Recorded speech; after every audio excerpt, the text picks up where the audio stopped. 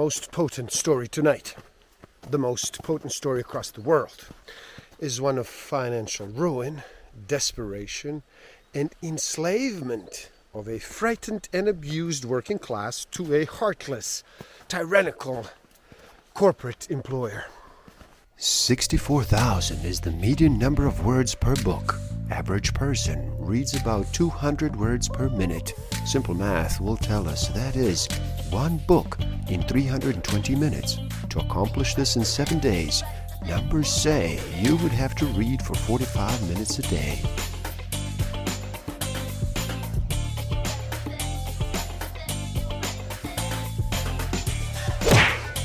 Don't forget to subscribe. Hit that notification button, like, comment, and share. Enjoy. Welcome to the Book of the Week series. Every week, as I read another amazing title, I share it with the world. My name is Igor S.F. Walker. Today, we look at Empire of Illusions, the End of Literacy, and the Triumph of Spectacle by Hedges. So, how about you slow down and relax? Reduce all that noise for just a bit. Make that choice and decide to listen. In this video, we look at a striking and an unsettling exploration of illusion and fantasy in contemporary American culture. A society beholden to empty spectacle, an obsession with image at the expense of reality, reasoning, and truth. The mechanisms that undermine our democracy and then divert us from the economic, environmental, political, and moral collapse around us. Stick around till the end. I will share with you some tools I have in use that will help you tremendously in this game of life. Discover a way to find out what actually motivates you. What innate human need is driving all of your decisions and your behavior. I will share some tools to improve your self-awareness, social awareness, self-management, and relationship management. As the wrestlers appear to strut down the aisle, the crowd, mostly young working-class males, knows by heart the long list of vendettas and betrayals being carried into the ring. The matches are always acts of retribution for a host of elaborate and fictional wrongs.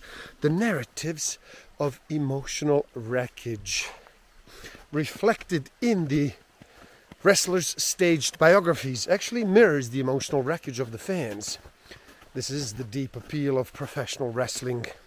It is the appeal of much of popular culture, from Jerry Springer to reality television to Oprah Winfrey. The narratives expose the anxiety that we will die and never be recognized, or acclaimed that we will never be wealthy, that we are not among the chosen, but remain part of the vast anonymous masses. The ringside sagas are designed to reassure us. They hold out the hope that we, humble and unsung as just these celebrities once were, will eventually be blessed with grace and with fortune. The success of professional wrestling, like most of the entertainment that envelops our culture, lies not only in fooling us that these stories are real, rather it succeeds because we ask to be fooled. We happily pay for the chance to suspend reality. We risk being the first people in history to have been able to make their illusions so vivid, so persuasive, so realistic that we can live in them. We're the most illusioned people on earth ever, yet we dare not become disillusioned, because our illusions are the very house in which we do live. They are our news, our heroes, our adventure, our forms of art, our very experience. Celebrity culture is not a convergence of consumer culture and religion, but rather it is a hostile takeover of religion by consumer culture.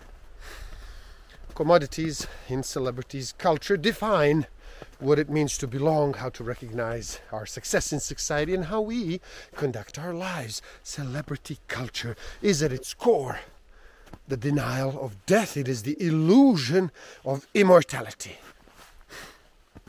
Now, we all have gods. Martin Luther King said it is just a question of which ones. Mass culture contributes to self-delusion and social control and illicit behaviors.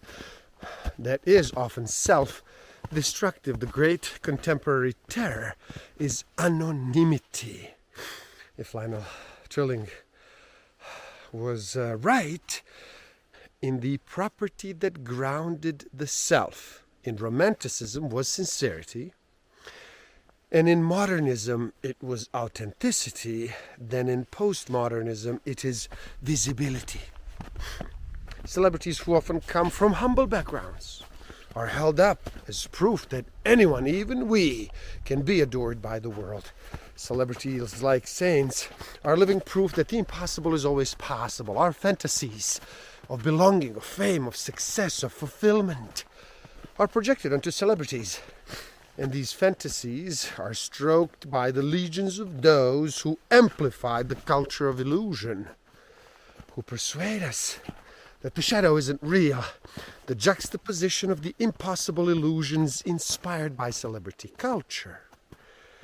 And our insignificant individual achievements, however, eventually leads to frustration, anger, insecurity, and invalidation. It results, ironically, in a self-perpetuating cycle that drives us frustrated, alienated individuals with even greater desperation and hunger and away from reality, back towards the empty promises of those who seduce us and tell us what we want to hear. We beg for more. We ingest these lies until our money runs out, and then we fall into despair. We medicate ourselves as if happiness that we have failed to find in this hollow game is our deficiency. And of course, we are told it is our deficiency. Human beings become a commodity in a celebrity culture. They are objects, just like consumer products. They have no intrinsic value. The cult of self dominates our cultural landscape. This cult has within it the classic traits of sociopaths: superficial charm, grandiosity, self-importance, a need for constant stimulation, attention for lying, deceit and manipulation, and the inability to feel remorse or even guilt. This is, of course, the ethic promoted by the corporations. It is the ethic of the unfettered capitalism. This cult of distraction makes the real disintegration of culture. It seduces us to engage in imitative consumption. It deflects the moral questions that do arise from mounting social injustice, growing inequalities, costly imperial wars, economic collapse, and political corruption. The wild pursuit of status and wealth has destroyed our souls and our economy. In an age of images and entertainment, in an age of instant emotional gratification, we neither seek nor want honesty and reality. Reality is complicated, it is boring. We are incapable or unwilling to handle its confusion.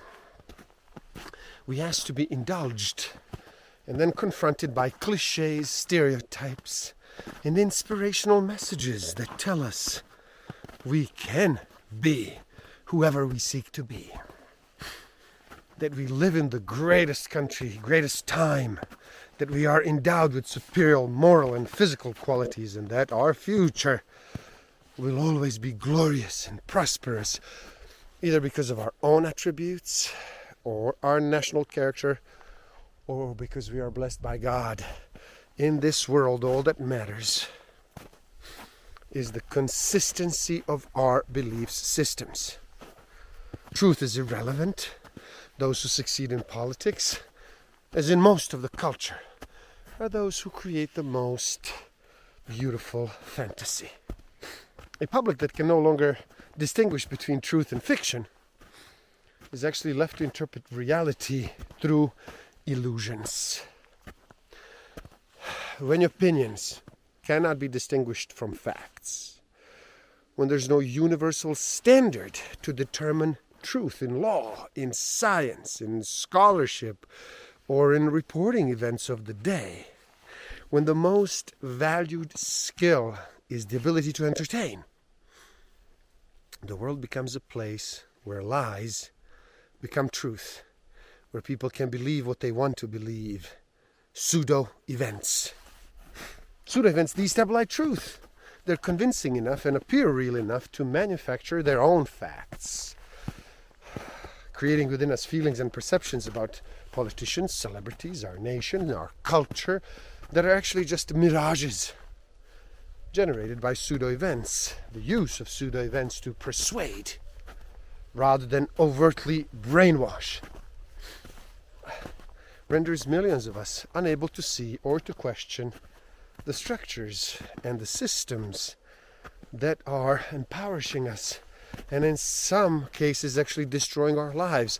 The flight into illusion sweeps away the core values of the open society. It corrodes the ability to think for oneself, to draw independent conclusions, to express dissent when judgment and common sense tell you something is wrong, to be self-critical, to challenge authority, to grasp historical facts, to advocate for change, and to acknowledge that there are other views and different ways and structures of being that are morally and socially acceptable. A populace deprived of the ability to separate lies from truth, that has become a hostage to the fictional semblance from reality put forth by pseudo-events, is no longer capable of sustaining a free society. Those who slip into this illusion ignore the signs of impending disaster. What does it say about our culture that cruelty is so easy to market? Jensen asks, what is the difference between glorifying violence in war and glorifying the violence of sexual domination?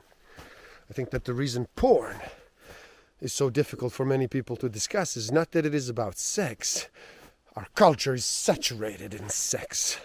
The reason it is difficult is that porn exposes something very uncomfortable about us. We accept a culture flooded with images of women who are sexual commodities.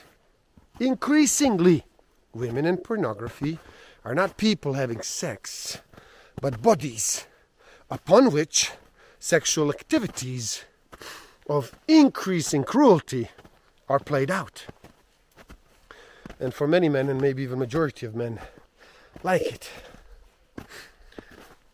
The violence, cruelty, the degradation of porn are expressions of a society that has lost the capacity for empathy.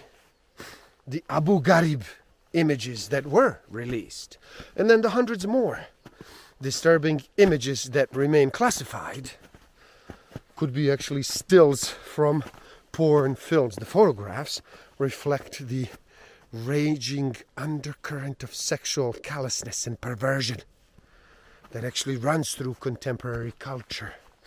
These images speak in the language of porn, professional wrestling, reality TV, music videos, and corporate culture. It is the language of absolute control, total domination, racial hatred, fetishistic images of slavery, and humiliating submissions. And in a world without a pity, It is about reducing other human beings to commodities, things, objects. Sexual callousness and emancipation have become synonymous. Fashion takes its cues from porn. Music videos feature porn stars and then pantomime porn scenes. Commercials and advertisements, they milk porn for shock value. The grainy sex tapes of celebrities from Pamela Anderson to Paris Hilton enhance their allure as porn icons. Madonna has built her public persona and her dance routines and videos around the sexual boundaries obliterated by porn. 50 Cent, Snoop Dogg, and Yella produce porn. Howard Stern interviews porn stars. Fitness clubs offer pole class dancing and strip classes. Jenna Jameson's memoir that was published, New York Times bestseller for 6 weeks. The E! True Hollywood Story episode of her life remains the highest rated single episode of that show. Reality television shows like The Girls Next Door and Rock of Love feature a male celebrity who then has multiple female partners competing for his affection. The language, abuse, and moral bankruptcy of porn shape and mold popular culture. And there's a direct line from the heartlessness and usury of the culture of porn to the hookup parties in college campuses in which young men and women get hammered, have sex, and then do not speak to each other ever again. It is the belief that because I have the ability to use force and control to make others do as I please, I have the right to use this force and control. It is the disease of corporate and imperial power. It extinguishes the sacred and the human to actually worship power, control, force, and pain. It replaces empathy, eros, and the compassion with the illusion that we are gods. Porn is the glittering facade, just like the casinos and resorts in Las Vegas, just like the rest of the fantasy that is America. Culture seduced by death. Harvard, Yale, Princeton, Stanford, Cambridge, the University of Toronto, Paris's political studies, along with the most elite schools, do only a mediocre job of teaching students to question and to think. They focus instead through their filter of standardized tests, enrichment activities, AP classes, high-priced tutors, swanky private schools, entrance exams, and then blind deference to authority on creating hordes of competent systems managers. The responsibility for the collapse of the global economy runs in a direct line from the manicured quadrangles and academic halls in Cambridge, New Haven, Toronto, Paris, all the way to the financial and political centers of power. These unique universities disdain honest intellectual inquiry, which is by its nature distrustful of authority, fearlessly independent, and then often subversive. Highly specialized vocabulary. This vocabulary, a sign of a specialist, and of course the elitist. Towards universal understanding, it keeps the uninitiated from asking unpleasant questions. It destroys the search for the common good. Faculty, students, and experts dices them into tiny specialized fragments. And then those who critique the system itself, people such as Noam Chomsky, Howard Zinn, Dennis Kucinich, Ralph Nader, are marginalized. And then they're shut off the mainstream debate. These elite universities have banished self-criticism. They refuse to question a self-justifying system. See, in 1967, Theodore Adorno wrote an essay titled Education After Auschwitz. What he argued is that the moral corruption that made the Holocaust possible remained largely unchanged, and that the mechanisms that render people capable of such deeds must be uncovered, examined, critiqued through education. Schools have to teach more than just skills. They have to teach values. If they didn't, another Auschwitz was always possible. Berkeley negotiated a deal with British Petroleum for $500 million. BP gets access to the university's researchers and technological capabilities, built by decades of public investment, then to investigate biofuels and new energy in the New Energy Bioscience Institute. BP can shut down another research center and then move into a publicly subsidized one. BP will receive intellectual property rights from which it can then profit on scientific breakthroughs that are expected to come out of a joint project. See, Berkeley is a microcosm of the intrusion of corporations into education. Education, at least an education that challenges assumption and teaches students to be self-critical, has been sacrificed in a Faustian bargain. The more we are flooded with a peculiar breed of specialists who use obscure code words as a way to avoid communication, the specialists blindly services tiny parts of a corporate power structure he or she has never been taught to question. Specialists look down on the rest of us who do not understand what they are talking and writing about with this thinly veil of contempt. These people are illiterate. They cannot recognize the vital relationship between power and morality. They have forgotten or never knew that moral traditions are the product of civilization. They have little or no knowledge of their own civilization, and so they do not know it. And they do not know, therefore, how to maintain it. Those who suffer from historical amnesia,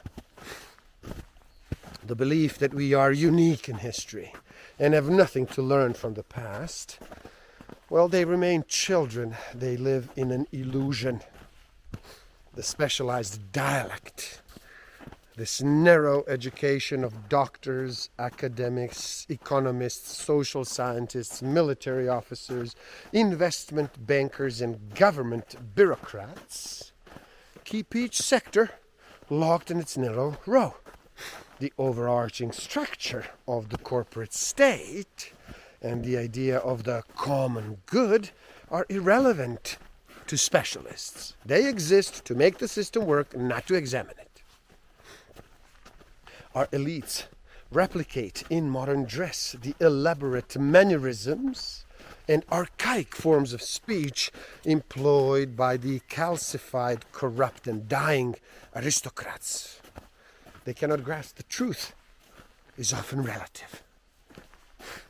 Gifted and engaged students who use these institutions to expand the life of their mind and ask the big questions, and who cherished what these schools had to offer, were often marginalized minority.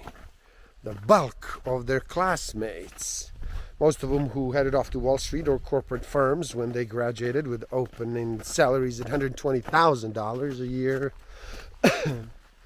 did prodigious amount of work and faithfully regurgitated information.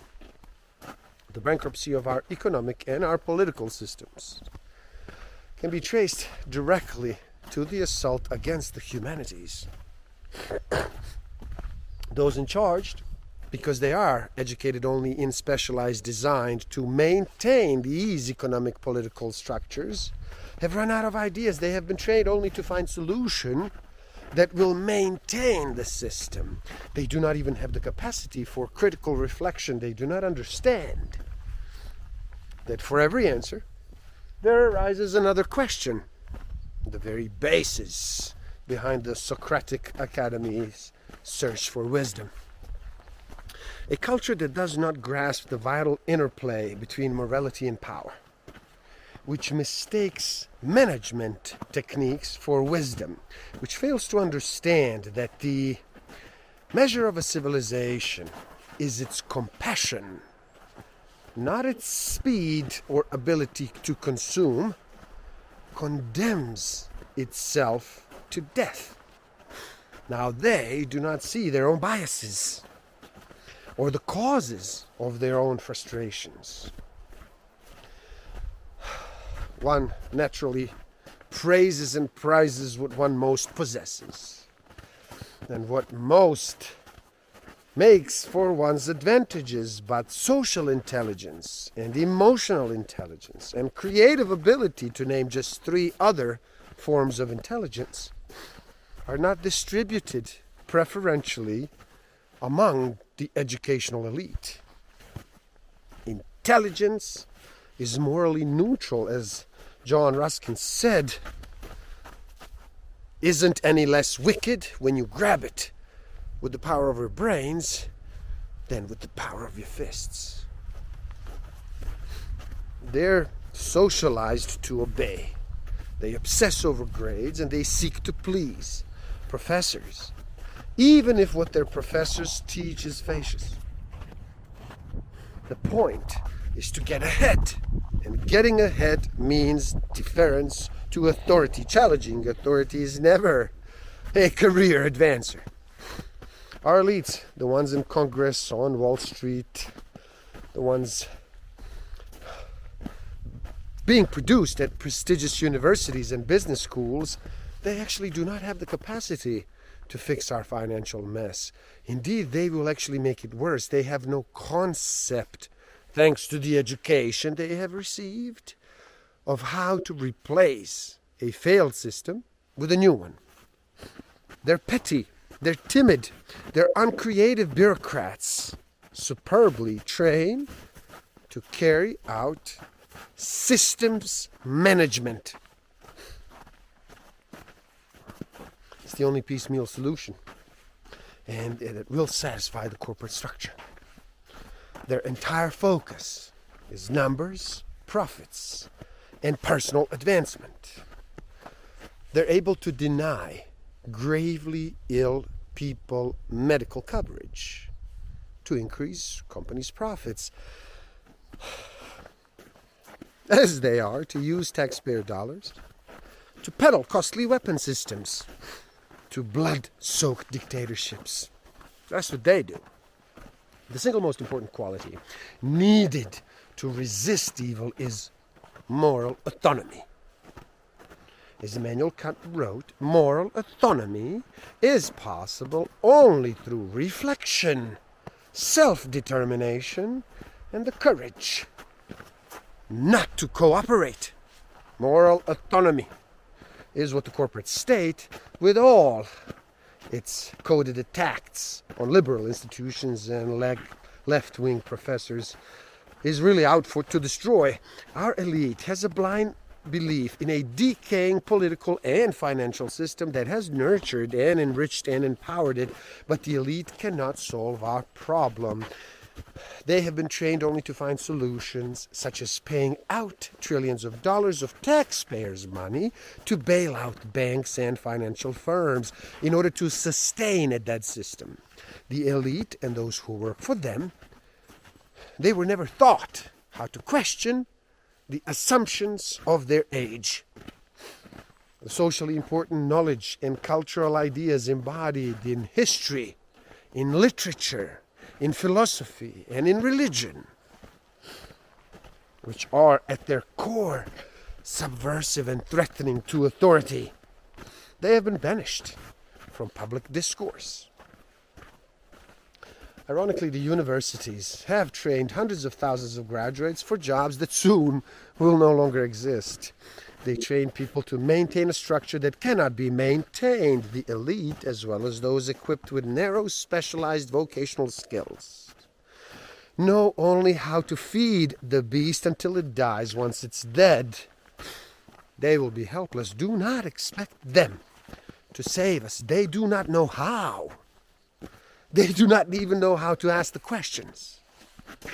And when it all does collapse, when our rotten financial system, with its trillions in worthless assets, implodes, and our imperial wars end in humiliation and in defeat, the power elite will be exposed as being as helpless and as self-deluded as the rest of us.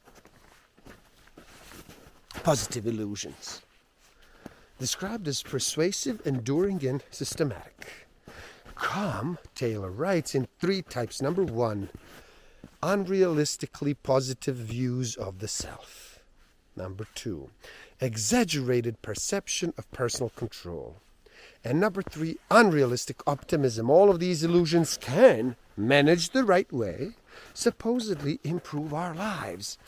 The illusions are good for people, she says, and therefore, by extension, unadorned reality is negative. The deeper and the more persuasive an individual's positive illusions, writes Joplin, the greater their effect of diminishing their awareness of themselves, other people, and the situations confronting them. Joplin argues that self-deception strategies are reality filters that organize what people understand into self-relevant and self-serving patterns. With the diminishing of the range of awareness comes a corresponding diminishing of the range of responsiveness and openness to what is real.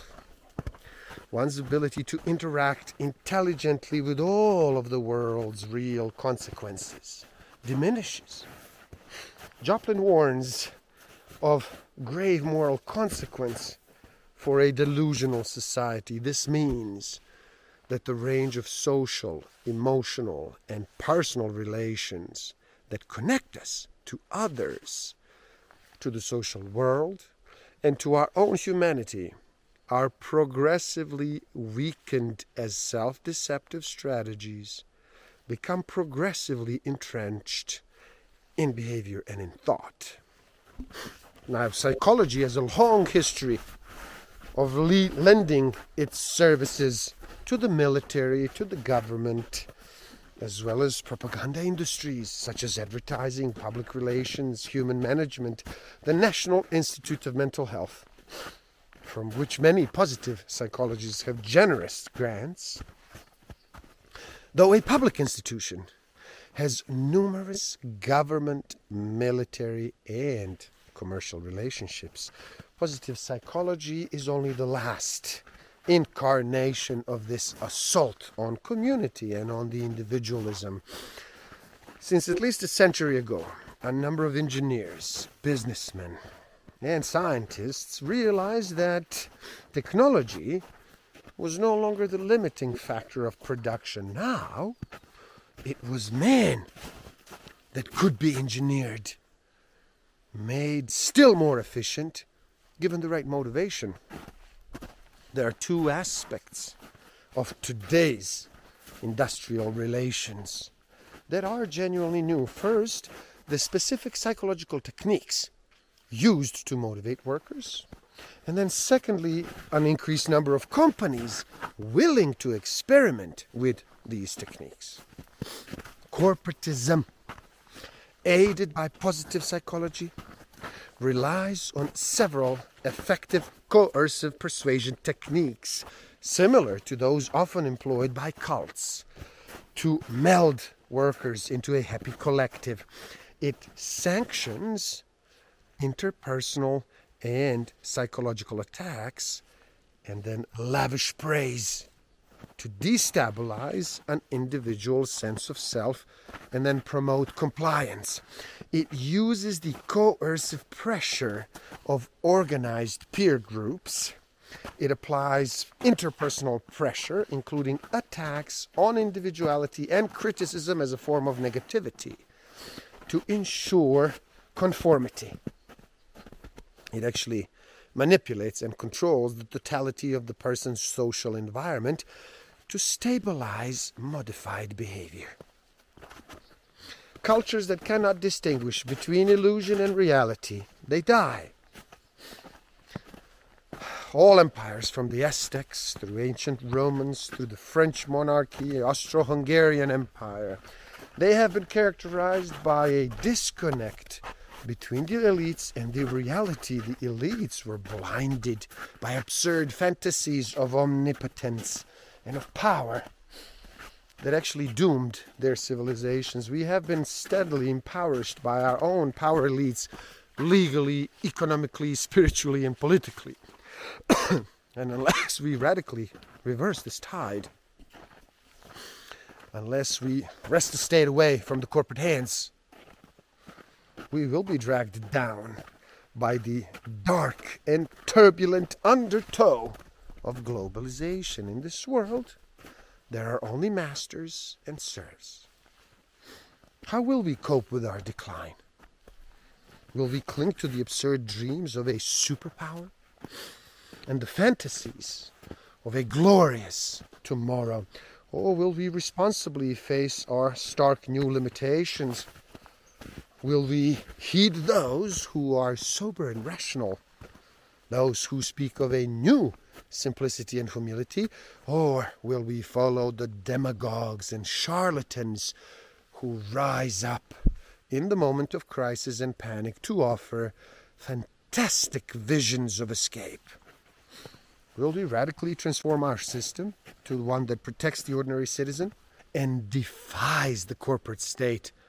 Or will we empty and employ the brutality of technology that our internal security and surveillance apparatus has to crush all the dissent?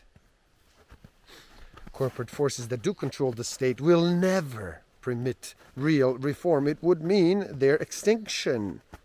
These corporations, especially the oil and gas industry, will never allow us to achieve energy independence. That would devastate their profits. It would wipe out tens of billions of dollars in weapons contracts. It will cripple the financial health of a host of private contracts. This is the harsh, unspoken reality of corporate power. Our elites manipulate statistics and data to foster illusions of growth and prosperity. They refuse to admit they have lost control, since to lose control is to concede failure. They contribute instead to the collective denial of reality by insisting that another multi-billion-dollar bailout or a government loan will actually prop up the dying edifice, the well-paid television pundits, and then the news celebrities, and then the economists, and the banking and financial sector's leaders see the world from inside the comfort of the corporate box. Over the past few decades, we have watched the rise of a powerful web of interlocking corporate entities, a network of arrangements within subsectors, industries, or other partial jurisdictions to diminish and often abolish outside control and oversight. These corporations have neutralized national, state, and judicial authority. And we hear little about these stories of pain and dislocation. We are diverted by spectacle and pseudo-events. We are fed illusions. Corporate state that has hijacked the government. When the corporations make the iron demands, where these courtiers drop to their knees, they place the telecommunications companies that want to be protected from the lawsuits under their protection. They permit oil and gas companies to rake in obscene profits and then still keep in place the vast subsidies of corporate welfare shelled out by the state. They allow our profit-driven healthcare system to leave the uninsured and underinsured to suffer, to die without proper care. We trust these courtiers wearing face powder who deceive us in the name of journalism.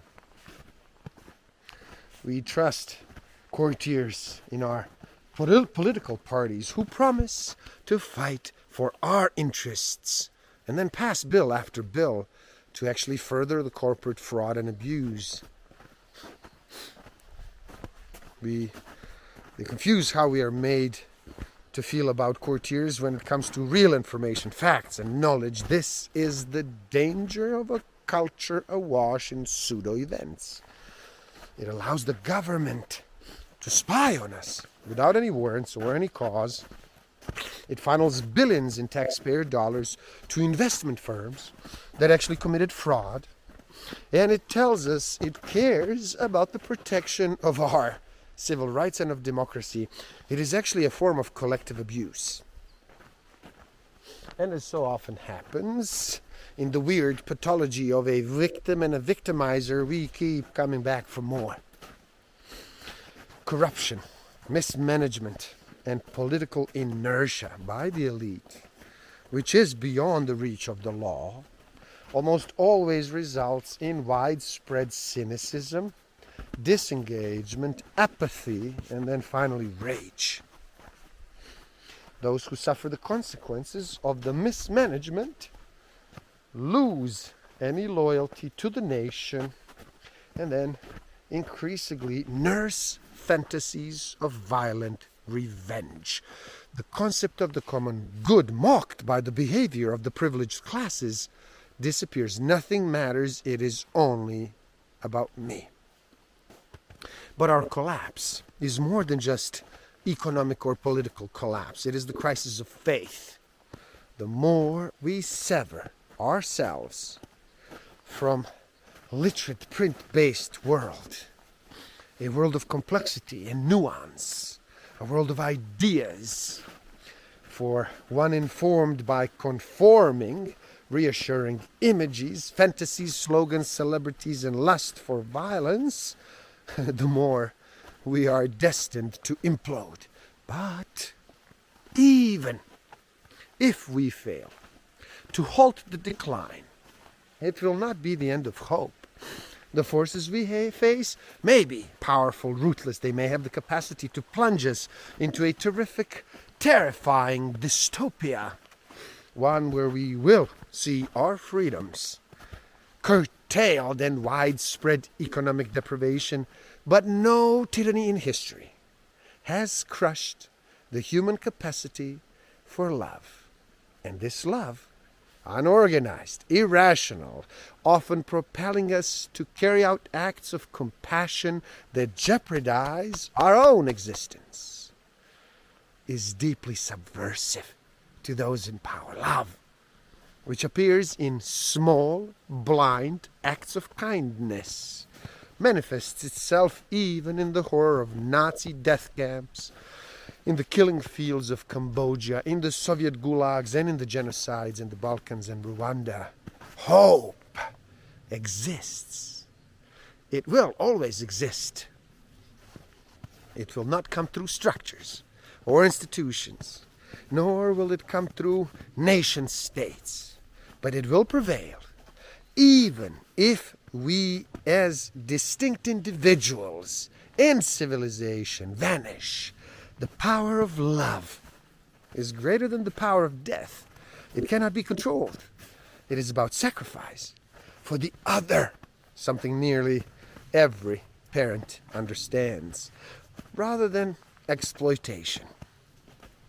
It is about honoring the sacred, and power elites have for millennia tried and failed to crush the force of love, blind and dumb, indifferent to the siren calls of celebrity, unable to bow before illusions, defying the lust for power. Love constantly raises up to remind a wayward society of what is real and what is illusion.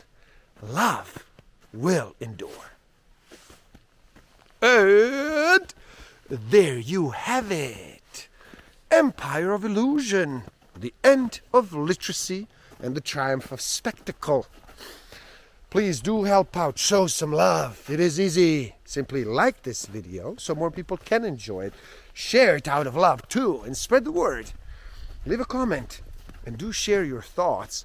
Now, if you love this, do subscribe to my channel and stay up to date. And the link to this book is in the description below. Buy it, read, never stop learning, especially learning about yourself and nature.